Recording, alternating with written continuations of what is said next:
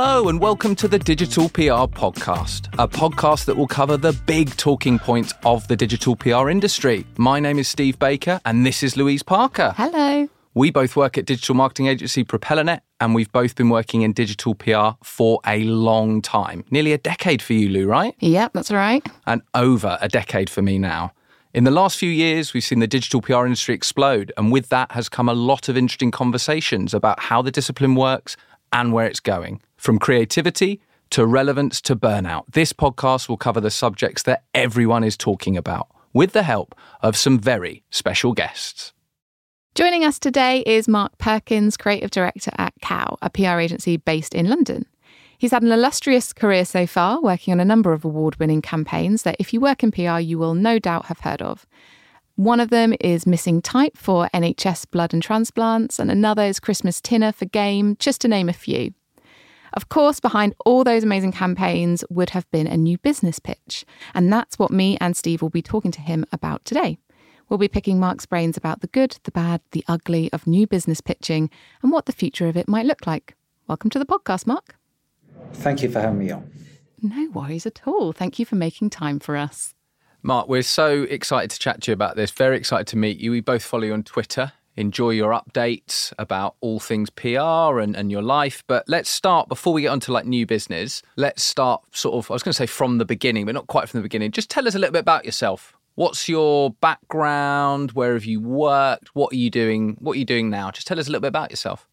Next month will be 25 years since I've been in London agency life, which kind of dates me. I started an agency called the Red Consultancy and was there for a few years and was then Cow's first employee back in 2000. You were the first? Creative director.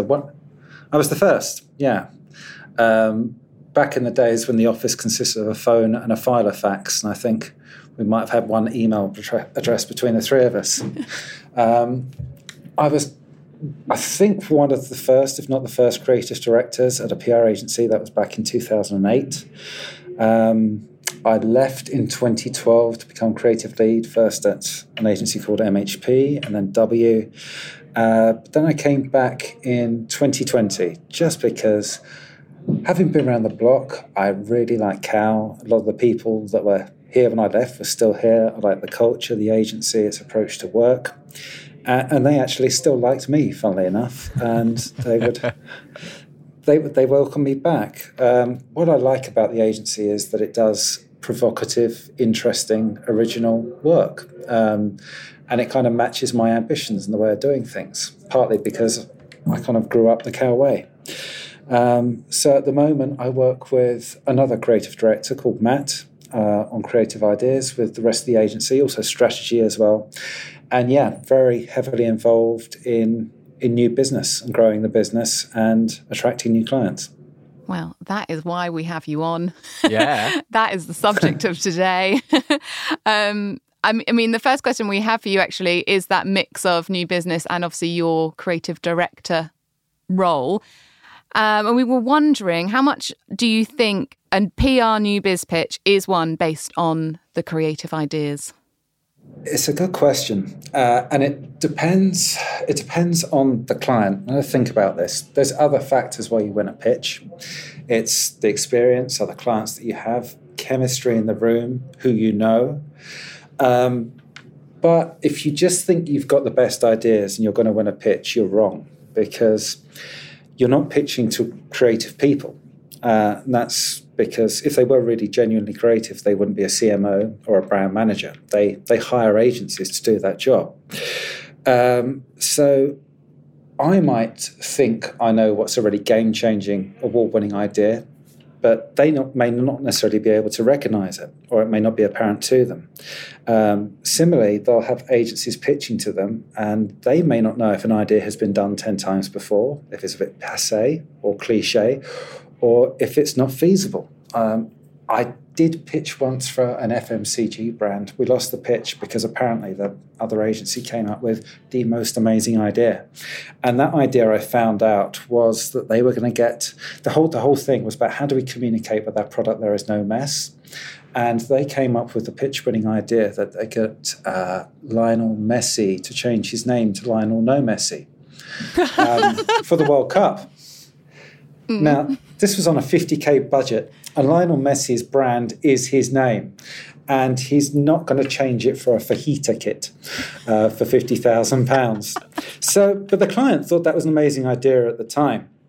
So just because you've got an amazing strategy and a really good set of robust original ideas, you can't just rest on your laurels because you think they're great.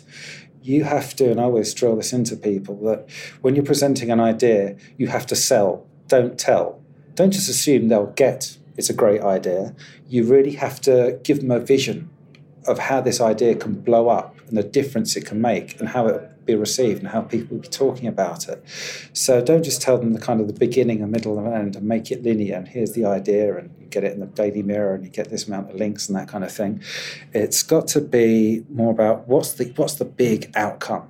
And you've got to remember as well when you're pitching, you're not just pitching some ideas and some creative and a program, that you're pitching to someone, they're thinking about, okay, what's this going to do for my business? How will this drive sales? What will this do for my personal reputation? Will it get me a promotion? Will it get me a different job elsewhere? So there's lots of dynamics going on rather than just here's a great idea and assuming they'll lap it up. There's so many ways that you can land it correctly or incorrectly. That's really interesting because I often, when I first started pitching myself, I often thought it was always about the idea and the strength of ideas and used to stress quite a lot about it. The sort of the follow-up question for that was like, what kind of process do you follow when you get like a brief in? How long do you spend on the ideas versus sort of thinking about their brand or the chemistry or who's going to be going to that pitch? Because you've raised quite a lot of interesting points there because obviously your role is creative, but like, how do you split it? How do you actually like address that brief and make sure you're sort of hitting everything that you want to hit? Well, never go straight into ideas. It's the biggest temptation as a creative to do, just go straight into ideas. But really understand the brand, the market they're in, the competitors, but most importantly, the audience. Who is it we're ultimately speaking to? Who is it we want to buy these products or this service, or whose perceptions we want to change, what's going on in their lives. Have a good understanding of the audience, the media they consume, what life is like for them. And you kind of think like a strategist or a planner. We don't have those here, so we kind of think we do that role. We think differently about audiences, brands, marketplace, who we're pitching to in the room, what the opportunities are, what the risks are, to form a strategy, and come up with a platform that is based on a human insight or a brand insight. And then people get confused about insights. A lot of people think an insight is a fact. It isn't. A fact is a fact. An insight is more of a hidden human or brand truth. And once you're equipped with that, you can form a platform or an idea around it. And if you hit the strategy right with that insight, kind of the brand proposition that you're going in with, that you're building, sometimes you've already won the pitch because you've come in with an insight and something about them, their audience, competition that they didn't know before. But they think, fuck yeah, that's true. And they go, and here's how we bring it to life. And then the ideas, strategy is how you win the war. Tactics are how you win your battles. So you've always got to focus on winning the war, because not just the little things that are going to win you pockets of battles here and there. The strategy is the big picture. And if you can get them to buy in the big picture, sometimes it's not about having the right creative ideas, because those can change. Mm-hmm. Get the strategy right and the insight right. And often you're halfway there, if not fully there. Yeah, because I can imagine like you could go into a pitch and you have this fantastic idea, which they're like, yeah, that's absolutely genius, but wouldn't work for our brand, or like, that doesn't make any sense for our audience and things like that. And you're like, well, that's pointless. That's not getting you anywhere. But like you said, if Completely. You've got the insight thing, you can like build from there, even if it isn't those exact ideas that you've gone through in the pitch. They know that you've got that kind of initial, very important kind of stepping stone that's going to get to those amazing ideas when you hopefully win the business. Makes a lot of sense. Yeah, and without preempting your questions, I think the important thing as well to have a tissue session, so you can stress test those ideas. And a good tissue session is one where 50% of your thinking is thrown out because it's rubbish or it's not feasible or it's inappropriate, which is the point. You can't win a tissue session, but but you can come away with an understanding of what's right, what isn't, and areas to build on. And the best tissue sessions are if you go in with something that actually does really excite them. Some stuff, no, that's not right for us. No, could never do that. But that's interesting. And a client starts talking, unprompted, thinking out loud, and sometimes, without even knowing it themselves, they're guiding you towards the answer they're looking for. And you come away from the tissue session, okay, that's what we need to focus on, build that out. That's what's exciting them. And let's show it how it can work in different ways across a year or something like that. So if you don't have a tissue session, you're often going into a pitch completely blind. Because sometimes, you know this, they say they want to be brave, and actually they're on a bravery scale of 1 and they want to move it to 2 or 3, and you've gone in with a bravery scale of 10 and you've frightened the bejesus out of them. But if you had that session in advance, you kind of know where to pitch it. And sometimes they actually want to be far braver than you thought. You've played safe. So you're just guessing and anticipating, and that's not the way to win a pitch and do best work with them. Yeah, often I think we haven't had the benefit of having the time to do a tissue session in the past. And actually, I'm sure we'll come on to that in terms of like the time that's necessary to be able to do, you know, to prep your new business pitch, but also the kind of lead time, the thinking time and all that kind of stuff. Do you think that is a bit of maybe an issue of the potential client wanting to turn around things quite quickly and not giving that ability to have those lead up meetings before you go into the big pizzazz pitch at the end? Well, time's the most valuable commodity when you're working on new business. And if a client really wants to meet their objectives, do the best possible work, drive as many sales as possible, get as much brand fame, then they need to work collaboratively with the agencies in the pitch process, because otherwise they're all just coming in with something that's half-baked or not quite there.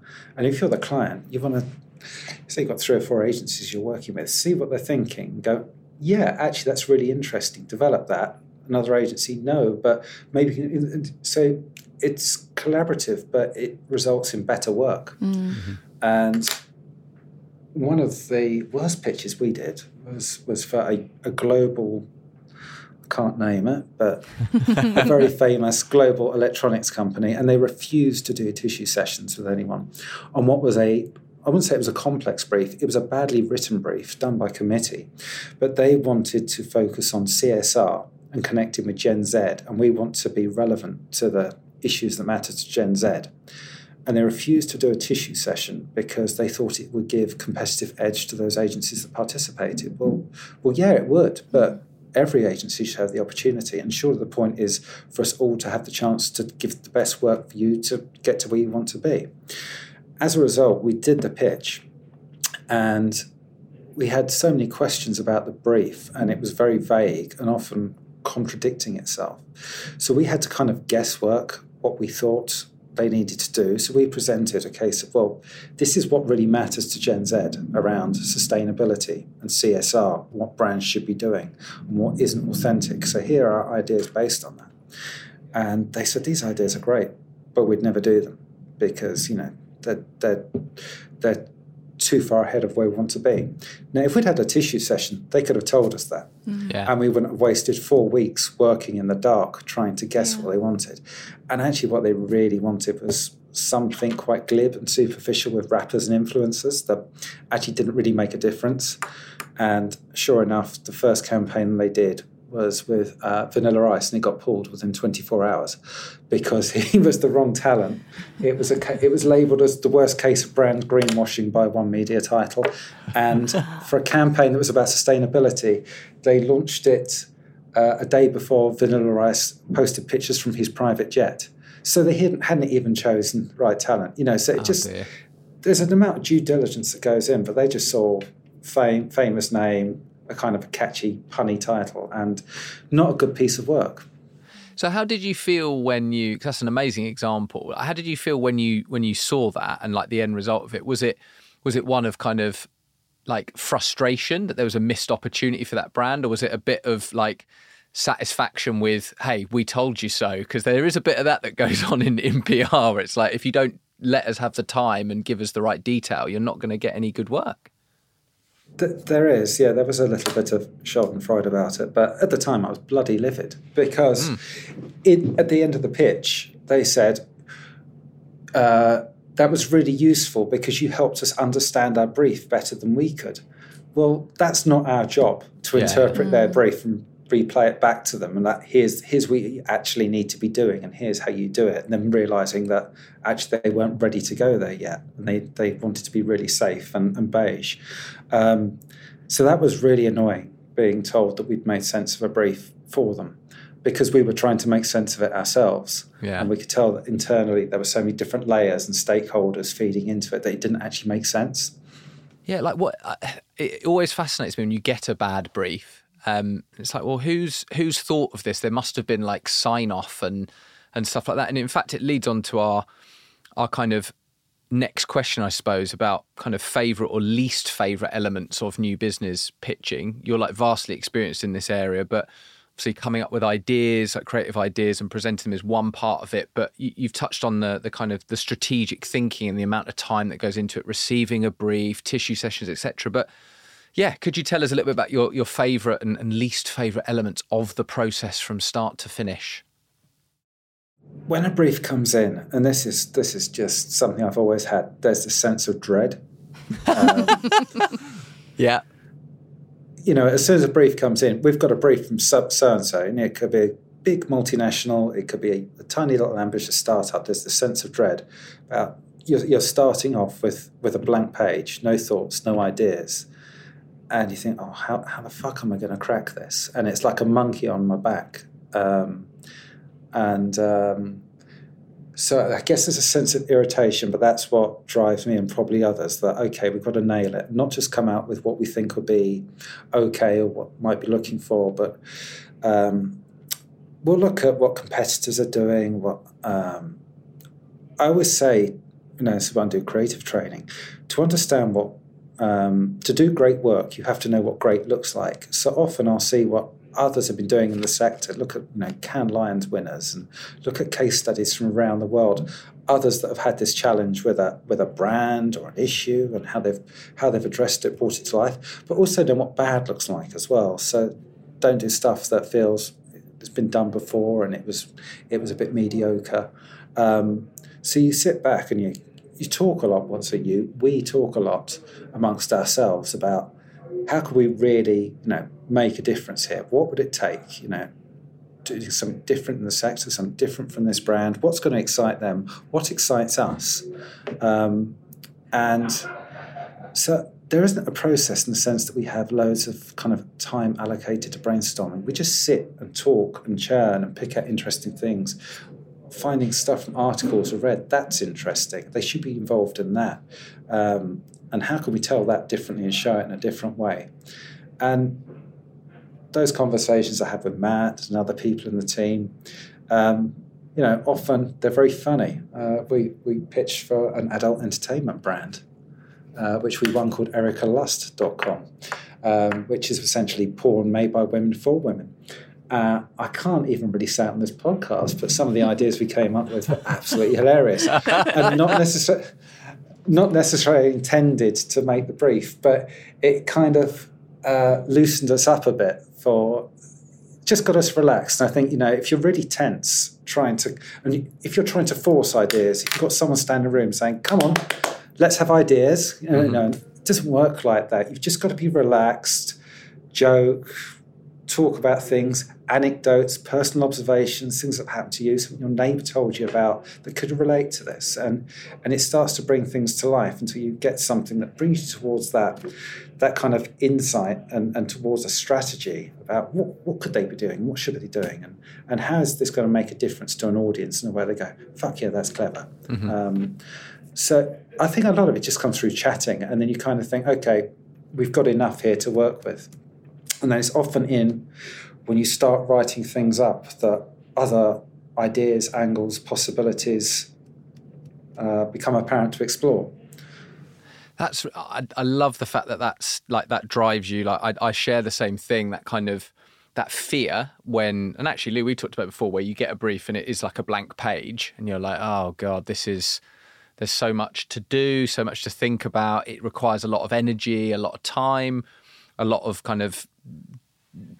people, a lot of different types of thinking. But yeah, it's the fact that you you obviously spend a lot of time talking about it rather than just these is this fair? Like, rather than predefined kind of processes where it's like, right, we've got 1 hour where we're going to scrutinize the brief, then we've got 2 hours to chat about it, and then we need to come up with ideas. So it feels like it's a more natural way you do it. It's conversational and things come out when you're talking about it, thinking about it, having a bit of fun with it. Is that fair? Yeah, and it's more fluid. If you try and force it, you say segment it into sessions of a time, I know that works for some people, but it's never worked for me. Yeah. Personally, I like to go off and go online, read stuff myself, and come back and share stuff that I think is interesting and why I think it's interesting and how it's prompted me to think differently. And that starts conversations, and other people do that as well. So it's just about getting the conversation going, because if you just say, right, in 1 hour's time, we're going to be talking about this potential client, and then you just come into a room unequipped without any kind of insights or observations or even anecdotes. You've got to just get the ball rolling. You mentioned how you've recently just won a new business pitch, which sounds like it's for an ethical porn company. That's very interesting. I'm going to imagine that was a fun pitch. I don't know. But can you tell us about some of your best and worst new business pitches? I can't wait for this, by the way, Mark. I'm genuinely... Feel free to anonymise where necessary and legally necessary. I have a list. Yes. There's a lot on the list for the worst. In no particular order. I mean, sometimes when you're doing a pitch and you want to relax the mood, as we do here, Sian, who's the founder, Sian and I will often talk about a pitch we did to an organisation or a charitable body called the Queen Elizabeth Fund, which was grants that were given to artisan craftspeople by the Queen Mother. And after she died, the fund continued. And they were looking to increase awareness of it. And we went and did this pitch, and it was just not in Buckingham Palace, but just off Buckingham Palace. And we just got a sense that we were completely inappropriate before the pitch had even started. We'd seen the other agency coming out, and they were all extremely posh and wearing twin sets and pearls, and every single one of them was called Felicity, even the men. I just thought, we're not right for this. And we walked in, and we had we didn't have a PowerPoint, we had stuff on boards, and we carried it in. And we were introduced, and it was Lady so-and-so, Colonel so-and-so, Baroness so-and-so, and they were all over 70 and all kind of well-connected members of the aristocracy. And they were immediately annoyed that we had our boards with us because they were unsightly. Could you remove them out of sight, please? We're going to use them for presentation. When you need to present with them, you can present them, but at the moment they're unsightly. So that was a bad start. And we just kind of rattled through it. And I can remember the exact moment it happened. Sian made a comment about, and maybe we could even do a feature partnership with The Sun. And suddenly this Baroness erupted and said, "Good God!" And spluttered, and someone else said, rah, rah, rah, rah, rah. And we realised that they didn't want to be in The Sun. So that was an awful one. There was one we did, this is when I was at MHP, where we were given 2 days. And this was against my better judgment. Kind of the boss told me we had to do it because of the size of the organisation. 2 days to put together a presentation, a social strategy and content ideas for this business. And we had to do it in 2 days because the founder's wife was going to be there. So we worked around the clock on it, and we went to the pitch and met the head of social, who seemed quite nervy. And then the founder's wife came in with a face like thunder, looking like a zombie Dolly Parton. And she's extremely cantankerous, very irritated to be there, and scowled at us and said, "So I hear you're here to give me social media ideas. I just want you to know 2 things. I don't believe in social media, and I don't need your ideas. But Go ahead." And she had a dog with her, a little Yorkshire Terrier, who she just let walk around the room in this vast room. and this dog is just walking around kind of sniffing our ankles as we pitched in silence with this woman continuing to scowl at us for an hour. I think the dog was more engaged than she was. She was just genuinely angry. And at the end, we finished talking, and there'd been no comment, no interaction. So to kind of break the silence, one of my colleagues, who was the head of social, said, "Did you see anything there that you liked?" And she went, "Nope." Oh, wow. And so we just picked up our stuff and left in silence. That's patted the dog on the head. Yeah. At least you got to see a dog. It's quite nice. Early on in my career, one of the first pitches I ever did was to Excel Logistics, who were based in Milton Keynes. Now, this is the late 90s when even a big agency, which at the time was Agency of the Year, Red Consultancy, had Microsoft as a client. We only had one laptop. You had the company laptop, and it was this brick the size of Canada, and only the MD or the CEO could use it because it was such a valuable, expensive resource. And the pitch was on the laptop, and we got a train to Milton Keynes to do this, which was very big money at the time, still is now, £1.5 million pitch to Excel Logistics. We all got off the train, looked at each other on the platform, and the boss said, "Who's got the laptop?" And we'd left it on the train. And again, this is in the days before we had backup. The entire presentation was saved on the laptop, and we just watched the train departing, pulling away. And we had to call up and say that someone had been taken seriously ill at Milton Keynes Station because we had nothing. We had nothing to work off. It's not like they could just email it up to us because the files were too big in those days. So, yeah, that was truly horrific. Oh, God. Did you do the pitch in the end when the person was feeling better? Yeah, they made a miraculous cover a few days later. And in fairness, did win it. Oh, okay. Oh, God, the absolute sinking feeling, just seeing all that work go by. I was just glad I was like the junior accountant. Yeah. One time. Not really my problem. It wasn't me that fucked up. Yeah. And there was a kind of understanding. No one at the agency hears about this. So I can tell this story now, 25 years on. Lou, I think you were going to go through, we kind of wanted to paint some scenes for you, didn't we? And kind of go through your likes and dislikes or views on a number of new business related things. Yeah, we had fun putting together a few common, I guess, things that people comment on in the new business pitch. I'm not going to say whether people think they're positive or negative because that would ruin the fun to get your impression of them and what you think of them. But yeah, I wanted to paint a little scene of the fact that you've just got an RFP through and you're reading through the information that they've given you. I'd like to get your thoughts on each point of these. So you start off and you realise, okay, the big pitch meeting, it's over Zoom. What is your thoughts on that? I guess it's the world we live in. If they are the other side of the country, it's fine. I mean, if they're the other side of Shoreditch, that's a bit crazy. It's very hard not to win a pitch over Zoom, but to get the best possible pitch out of doing it Zoom, because there's so much going on in the room that's chemistry and face to face. The worst kind of pitches actually are the ones where they turn their screen off. Yeah. So you're just pitching to a black screen. That's awful. Because you do need that, if you've got something to say, you want to see their reaction because you work on developing something and landing maybe a killer point, and you're looking for that reaction and knowing whether you're onto something. And if you don't have that, if you're just, as has happened before, they've just turned all the screens off, you're talking to yourself. Yeah. I did have one where I called my dog a fucking idiot because I forgot I was on Zoom. And I forgot he was under... Actually pitching to the Saudi royal family at my previous agency, and a Saudi princess was on the call. And my dog was asleep under my desk and I forgot he was there, and the postman came and he just went berserk. And I said, "Shut up, you fucking idiot," and then realised that my swearing could be heard by the Saudi royal family. Oh, boy. And even though it was on Zoom, I could feel the steam coming out of my boss's ears. Oh, man. Before COVID, did you do... well, actually, that sounds like maybe that was before COVID, that exact example. But did you used to do Zoom? That was during COVID. Oh, that was during, yeah. Because but before then, would you even entertain the idea of doing it via Zoom?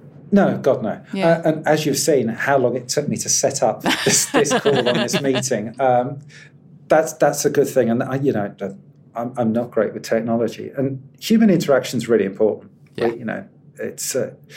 We're in the art of communication. and being able to do it face to face and build relationships and chemistry and understanding, it helps to be together in the same room. Yeah, for sure. So you are on this Zoom pitch and the client, your potential client, they're in the car during the whole meeting, so you can hear the indicators, you can hear the traffic whizzing past. What are your thoughts on that? Would you say anything? There might be a reason. Maybe they have to pick up their kids from the nursery, which I could relate to. No, that's a weird one. I would find that really disconcerting because, again, they're distracted. But it's certainly not anything I've encountered. But yeah, I would find it very distracting trying to present to anyone. You want them to be focused on you, not doing something else. I mean, the reason these are on the list is because there have been instances which we have heard, which this has actually happened. A couple of people have mentioned that this has been the case. I guess, like you said, sometimes it might be unavoidable. Something's happened which they suddenly mean they need to be in a car. But from the description of when people said these things had happened, it sounded like it was very much planned that they were going to take this call while driving. But hey ho. I have been in a pitch where the decision maker, his phone went as we're doing the introductions, and he said, "Excuse me for a minute," took his phone, walked out and never came back, which was very strange. I mean, talk about being ghosted after pitches. We were ghosted in the pitch. Yeah. Now, that's a rare one. That's a curate egg of a new business experience, that. Just off. Okay. Yeah, that was actually Sonos speakers, I'll name them, because that was 2 weeks of work down the drain. Yeah, that's very upsetting. So, on the RFP that you've received, they haven't said a budget. And when questioned, they've said, we don't want to tie you down by naming a budget. You just come back with what you think we should spend. What are your thoughts on that? Don't pitch. Just a no. Just don't pitch. It's a bad sign. I'm good mates with people at Taylor Herring, and James and Pete there have the same rule. Just don't pitch. If they can't give you a budget, there's probably the fact they don't have a budget.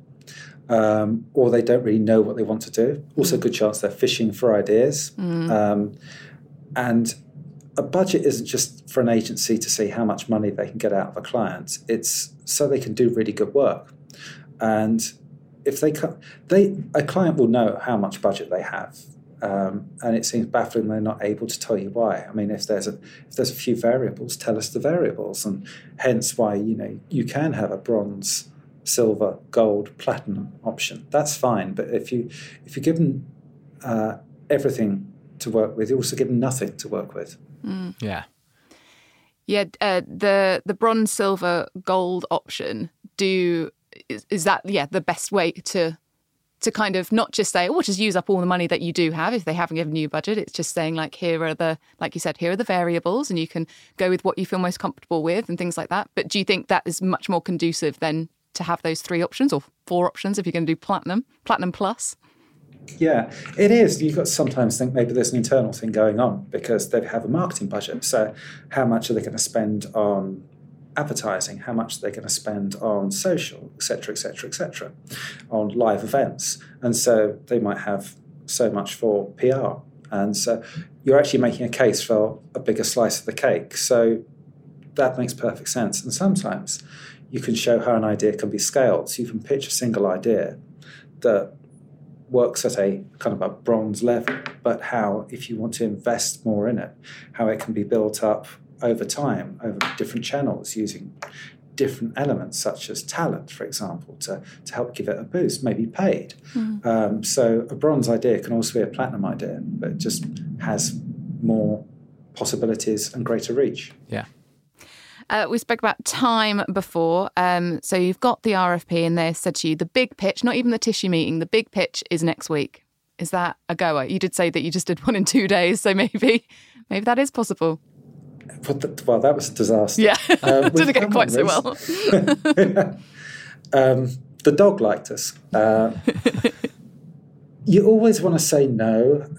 It's very hard to do your best work in 2 days. But we've actually just won a piece of business here for a very well-known brand where they came to us. I guess it was more a sense of urgency. They wanted something to happen in January, and they got some budget left over from this year. We hadn't worked with them before, so that was a big incentive.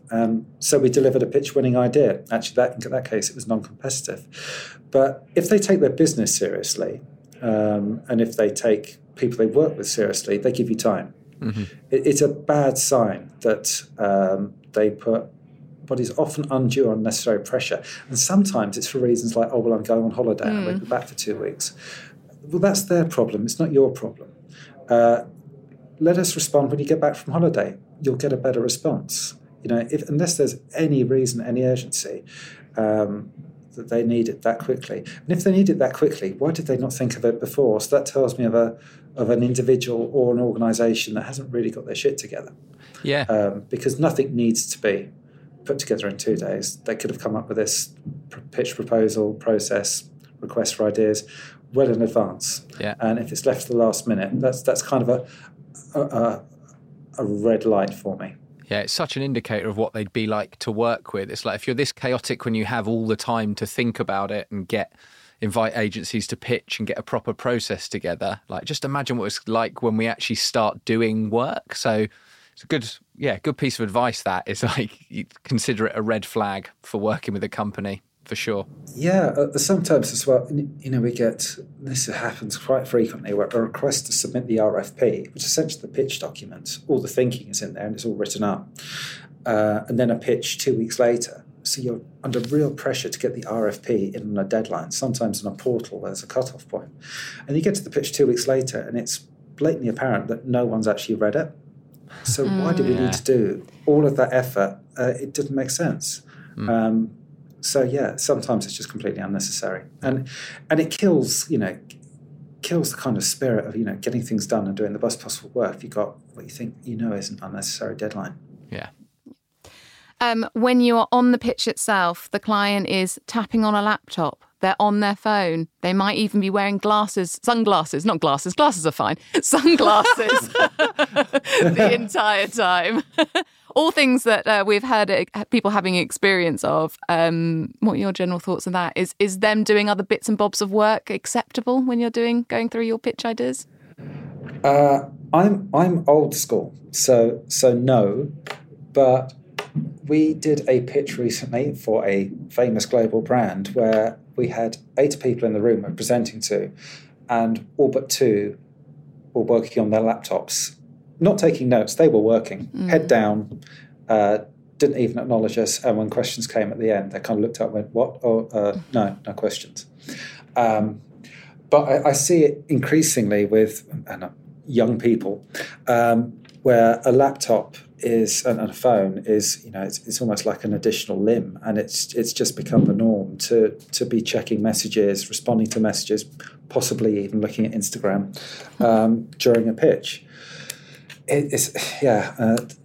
My boss Sean, years ago in a pitch, we went up to Norfolk, and this is 2000s, and someone was looking at his phone, and she stopped and she said, "Excuse me, do you want to check your phone outside because I want to talk to everyone else?" I was like, oh my God. Wow. But the guy shrank. Yeah, but she thought that we accorded more respect, for doing 2 weeks worth of work and travelling up to Norwich, and this person to be looking at their phone. I've got huge respect for that, because I probably am guilty of it myself in certain meetings where I'm particularly after the pandemic, where I was so sort of insular with like tabs open, and my phone was like a sort of bit of a lifeline to the outside world. So I've become more rather than less addicted to it, but try and sort of stop that as much as possible and give people the respect they deserve. And calling it out is the only way it will kind of change or get better. But I accept it too often as a norm, for sure. I think that time has gone now. Yeah. I think it has become the norm. But it's really frustrating, especially because you want to make eye contact. You want to focus on certain people, and if they're only half listening, because we wouldn't be presenting at the same time whilst checking our Slack. No, that's true. Yeah, that's true. So the scenario is you've done your pitch, you've spent all that time in the run up to it, it's gone seemingly well, and then you're waiting to hear from them, and you hear nothing ever. They have ghosted you. 1, has that ever happened to you? And 2, what are your thoughts on it? It's happened a fair few times. Not for a long time, though. Yeah, I can't remember a time recently we've been ghosted. I've heard lots of horror stories of those that have. You kind of get a sense of a client, first of all. There was one client, I wouldn't say ghosted us, the pitch had gone so well, and I guess this is another kind of irritation of pitches that hadn't really been as profound and explicit as this one.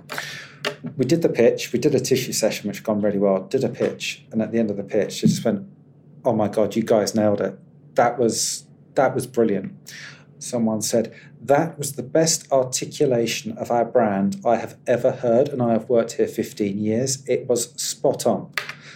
And so, okay, great. And someone else said, "We can't wait to meet you guys for a drink. That was bang on. Ideas amazing. Strategy was great. So excited." And we said, "Are there any questions?" I went, No questions. Amazing. Nailed it. Well done. Thank you. And they said the decision would be made on the Friday. Friday came and went. On the Monday, I emailed, nothing, called, nothing. And eventually, I think they said, "Can we speak next Friday?" So it was a week later decision.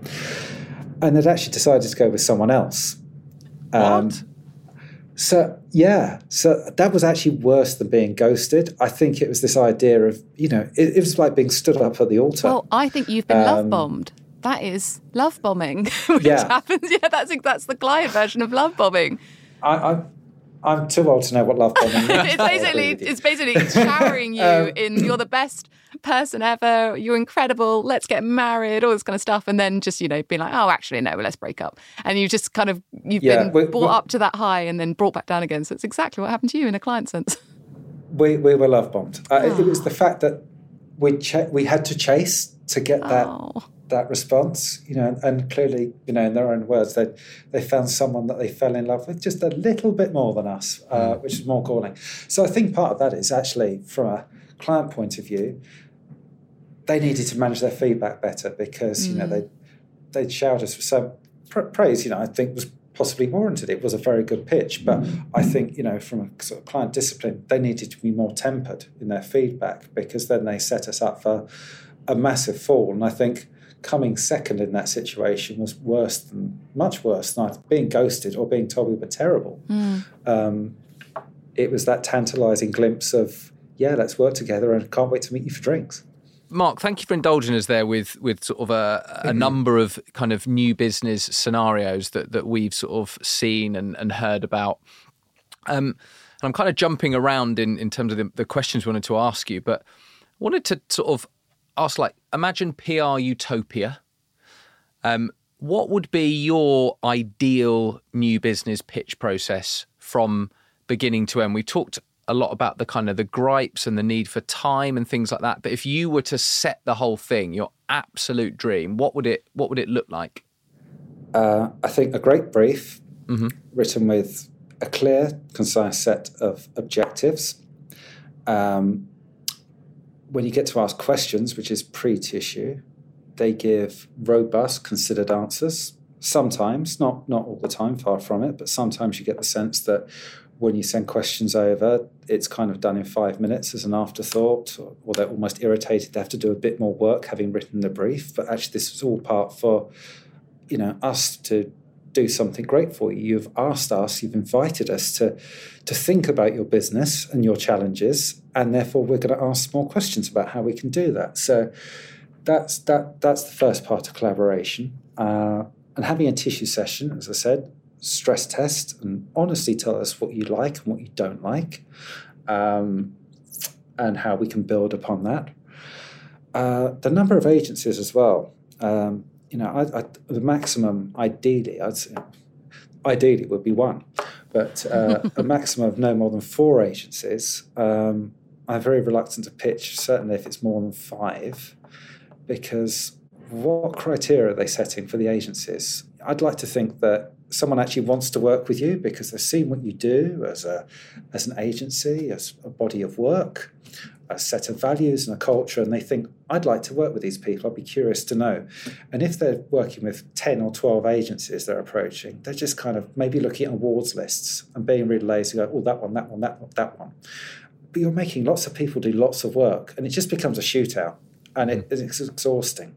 So ideally, they've done that due diligence on an agency they think is already going to be a good fit for them. So a good question to ask and get a good response from. And if they're thoughtful, what's the worst idea we could suggest? Because when they think about it properly and give you an answer, you've got a good idea then of what good and great looks like and areas of interest. And I think being able to go in with a clear set of ideas and actually leave them wanting more.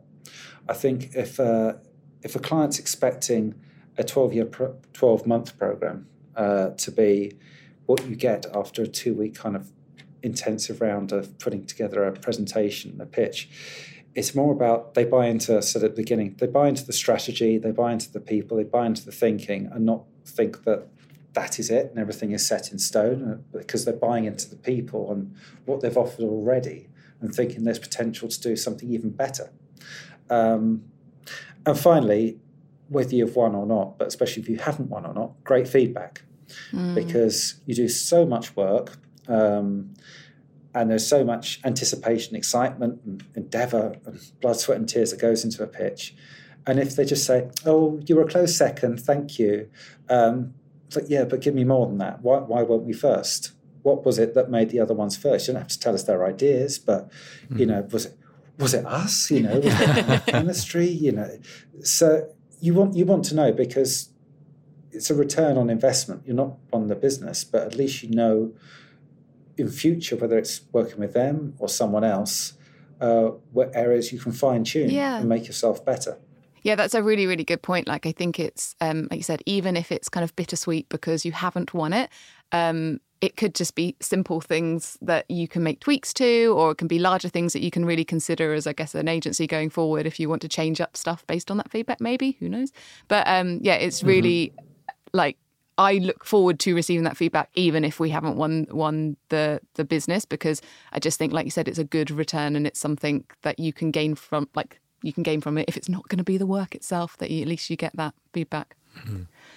You didn't mention in that around, and the utopia would be that we are paid to do that pitch work.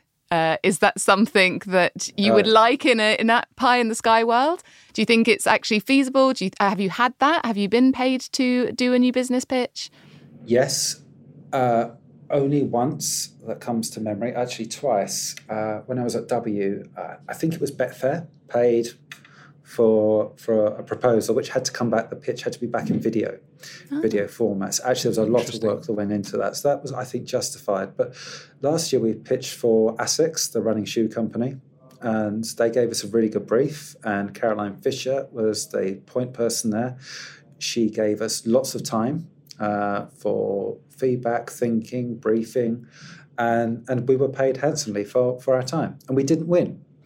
But I think, therefore, there was a lot more respect from them for us getting into the process, understanding what we're going to do, but actually the recognition that I think there were only 2 or 3 other agencies, that we were all going to really go. I wouldn't say harder or work harder because we were being paid for it, but I just thought the fact that the client really wanted to invest in it, not just in time, but recognising we were going to be working for weeks, that we gave our best. Yeah, I think it's a very ethical thing to do. It feels very. I imagine I would like to think that the more ethical brands out there would be considering that as well, because it probably matches up with their values more so. I don't know if that is the case, but that would be nice. But it is. Sorry, I was going to give an example. We pitched recently 6 agencies to a well-known high street brand. They had 2 briefs. One was specific to them, a sort of a calendar event. The second was they wanted a Christmas campaign. We were told in feedback that we'd won Christmas, but unfortunately the owner's changed his mind because they hadn't done PR for a while, so they were only going to do the previous brief. So that was a whole waste of time doing Christmas. And then I saw that the campaign that was mooted, that they said was just an idea they couldn't resist. I got in touch with a mate at the winning agency and said, I haven't seen your campaign. He said, don't talk to me about it. He said they pulled it. The owner also decided that he didn't want to do any PR. So that was 6 PR agencies going after 2 briefs. I calculated we probably spent from beginning to end, research, ideating, writing up, presenting, 100 hours, but that's 600 hours combined of agency time, just flushed down the loo. by a business that actually wasn't that serious. I think what we need is some kind of cartel like Pablo Escobar, where all the agencies get together and just kind of call the shots. This is our minimum time. If you want to work with PR, you're going to have to pay for it. Or any creative communications. Imagine that. That actually sounds really dreamy, to be fair. It's kind of like a unionisation in a way of agencies. Yeah. It's like if we all say we're going to charge for it. Yeah. Anyway. Everyone agrees. I think we've got time for a couple more questions. So one I wanted to ask was around, well, you're very eloquent, you're very experienced, you've obviously done a lot of new business pitches, but one thing that always amazes me is how kind of, I don't know, nervous people get when they're pitching. And I wondered if you had any advice for people who are starting their career in PR, or maybe you've never been involved in a new business pitch process before and they're feeling quite anxious about the process. Do you have any things you do, any like routines you go through to kind of relax yourself, get yourself in the zone and just feel confident going into the room or Zoom? Sorry, that was an awful rhyme at the end. I was always really nervous. Not so much public speaking. I'd done some of that, but with the pitch situation, and you're setting yourself up for fear about fluffing your lines. That's the important thing. So what if I look like an idiot? What if I forget? And I've seen people dry up, and it is genuinely awful, and you feel for them. They can't suddenly find the words, and the worst thing, they either dry up or they just start speaking in tongues and just blabbering about anything that comes into their head, and it's just, it looks like they've taken acid.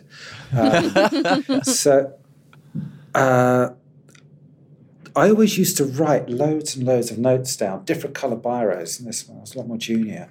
And I'd have them and I'd try and memorise them, and they were almost like a security blanket, comfort blanket. And then one pitch I went to, I left my notes on the train. I was like, fuck, what am I going to do? I'm still going to have to present. And I just told myself, well, actually, these are your ideas. That's your colleague's idea. You know the brand. We've been talking about 2 weeks. You know it. And as a result of that, I just kind of had a Zen moment. When it got to me, I just thought, you know it. And I just said it flawlessly and with fewer nerves than I'd ever had before. So now I sometimes still write down notes and stuff, but actually I do very little preparation, but I think that comes from experience. Yeah. Certainly say never do any preparation, but always make sure you know what you're going to say. But the fact is that if you do know what you're going to say, it's in there. It's just about getting yourself in the relaxed state to do it. So be prepared, but don't think that that it's all going to fall apart. If you know it and you're prepared, you can say it. And I think they talk about it in psychology, positive visualization. They do things like telling footballers or golfers, imagine yourself just scoring the goal. It's the same thing.